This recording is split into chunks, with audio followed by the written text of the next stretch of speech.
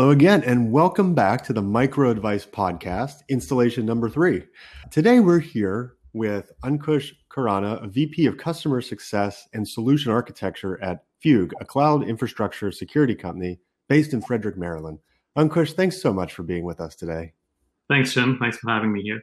Absolutely. Ankush, you've spent about 18 years leading customer success and professional services teams for a variety of small to mid-sized SaaS-based product companies. And I'm sure in this amount of time, you've seen a lot of change over the years.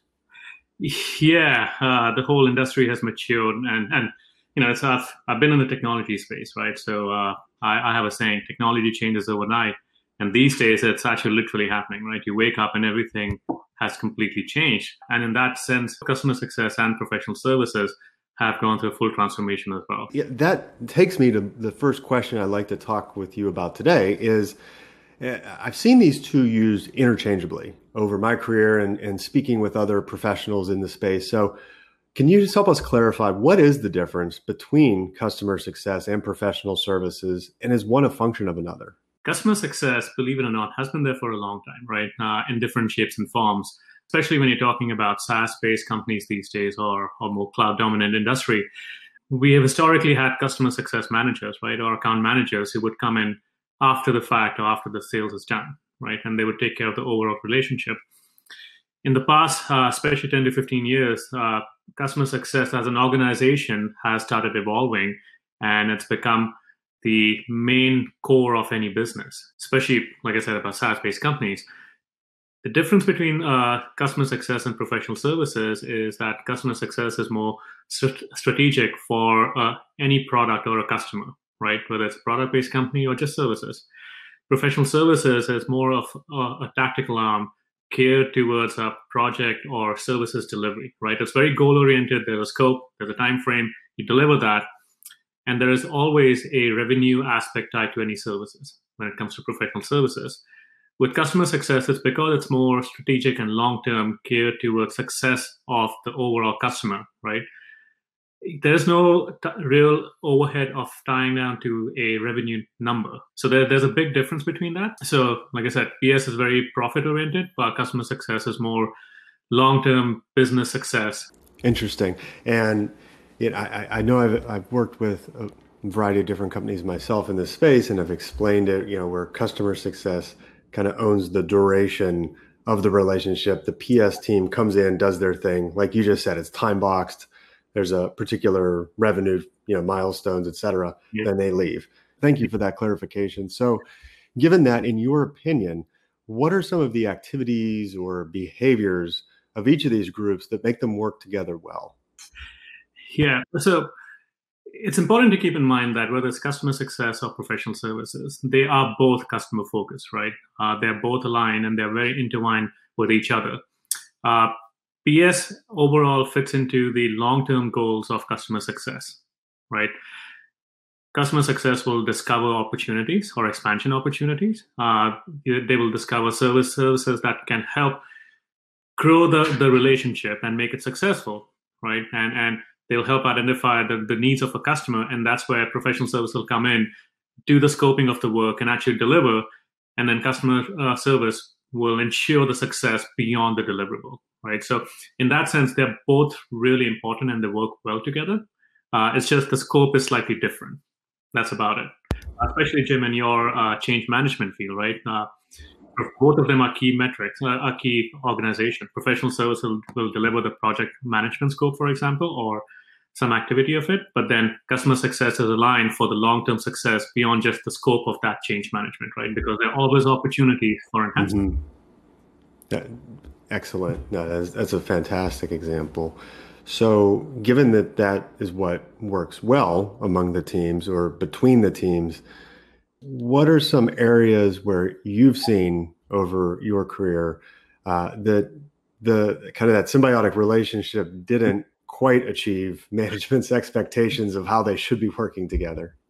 Yeah, taking a step back. So if you think about it, professional services goal is focused towards delivering the service or the scope, right?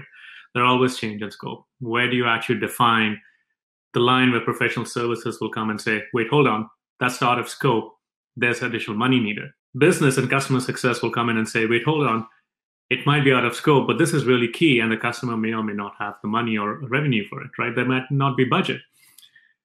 How effectively that gets delivered to the customer it's important. And that's where customer success will step in and define whether something is important to be included in the scope without need for a revenue number assigned to it or budget assigned to it, right? And get it delivered. Now, when it comes to management, the management is a little bit more aligned with customer success, unfortunately, because for them, it's important to make sure customers are happy and referenceable. At the same time, the revenue is also important. The bottom line is important to any business, right? So that's where what the management want overall versus the individual functions of each unit tend to differ in some ways, and that's where challenges do come up at times. Interesting. And I would imagine that, as the company grow and scale, from various, series of funding and number of employees, getting these two teams to work together, explicitly really helps add value to that customer journey. And obviously, the intended renewal or expansion or, prevention of churn, if you will. Yeah.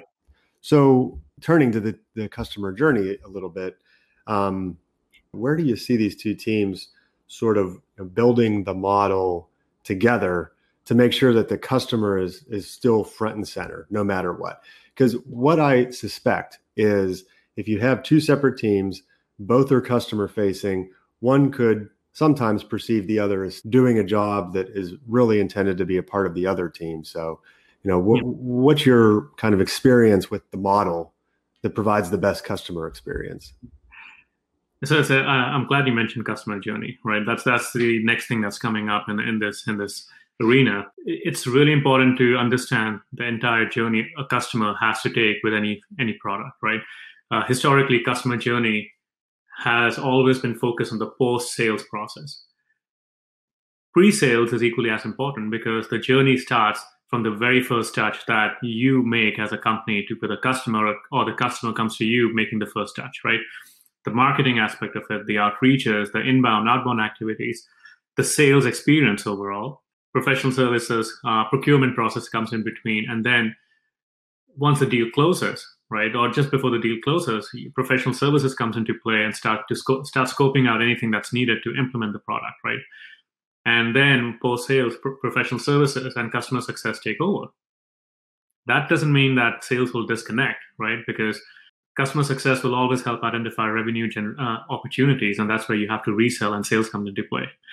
Now, where the market has come up or how the customer success organization has evolved to is everyone is now acknowledging and understanding that customer success is kind of the centerpiece of all different organizations when it comes to any company, right? So if you imagine a wheel with various spokes being different organizations within a business, sales, professional services, marketing, administrative functions, HR functions, executives, customer success is right at the center of it because customer success will work with marketing for any activities or needs of marketing, from using customers, case studies or quotes or media interviews, white papers.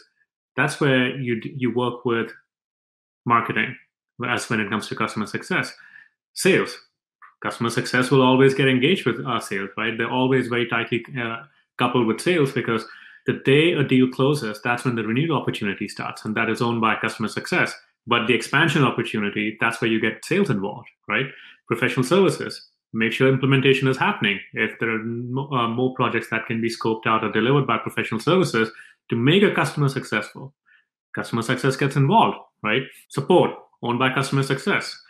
So everything product, again, customer success, talks to customers and make sure that any requirements get added into the product if they're missing features, making sure the roadmap is aligned to customers. So in that sense, customer success is really key. And professional services is kind of the right arm of customer success. They will make sure that the customer is getting the value needed by delivering aspects of the project or the product. I do sense that, in some companies, particularly smaller ones, you face, or they would face this situation where you have, sales and marketing on one side, product and engineering on another side, and then there's this group of customer people in the middle that are out delivering and trying to upsell and resell and cross-sell, and simultaneously be that glue or operational aspect between the product engine. And it's helpful to really hear somebody explain it, so particularly what is that handoff between one group to the next group to the next group, with the intent that some of the smaller businesses out there developing this now have a little bit of a framework that they can focus on. Ankush, I know we're almost out of time, but I have one last question for you. There are a lot of customer success tools out there. There are some best-in-class tools, and even if you just do a search for CS tools, a laundry list comes up. 30, 40, 50 tools. What, in your opinion, is the most crucial if you choose to adopt one of these CS platforms and tools? Is that a surefire way of kind of nailing your customer success metrics, or are there other things that you'd recommend considering, kind of overlaying with that platform or tool? So tools are like any business, right? They're really important to making sure that you get your business needs accomplished, right? Whatever the problem is that you're trying to solve, that's where the tool comes into play. You'll find tools everywhere, right? But the key thing to keep in mind is, unless you really need a tool, forcing a tool for whether it's customer success or anything else, or like for PS organization, a PSA tool, if you try to force a tool when there is no need for it, you will actually end up complicating your life and making it more difficult than need be, right? It's almost impossible to find a tool that will out of the box solve your every need. It might solve something right now, but a week from now, your requirements will change, and that tool will actually not be a surefire solution down the line, right? What you should be looking for is, before you start the journey of discovering a tool, is making sure that you understand what the business need is at the end of the day, right? Is it just to solve or figure out where the customer is in their adoption journey? Or whether it's more to understand and build on top of a creative framework down the line, right? The skill sets needed. It's important to know what skills are needed to administer or use the tool, because not everyone will actually be able to use the same tool again and again in the most successful fashion. There are skill sets needed. Most importantly, define the KPIs or key performance indicators and the metrics you would need out of a tool. Every tool will have a different reporting solution, will collect different metrics. You have to define what the key metrics are, right? The tools will help you identify some of them, but you as a business need to understand what is the important metrics that you need versus what you need to report for the executive reporting functions, or even to your board of directors if need be. And then you start your journey of discovering a tool. And keep in mind, a tool needs to be configurable easily.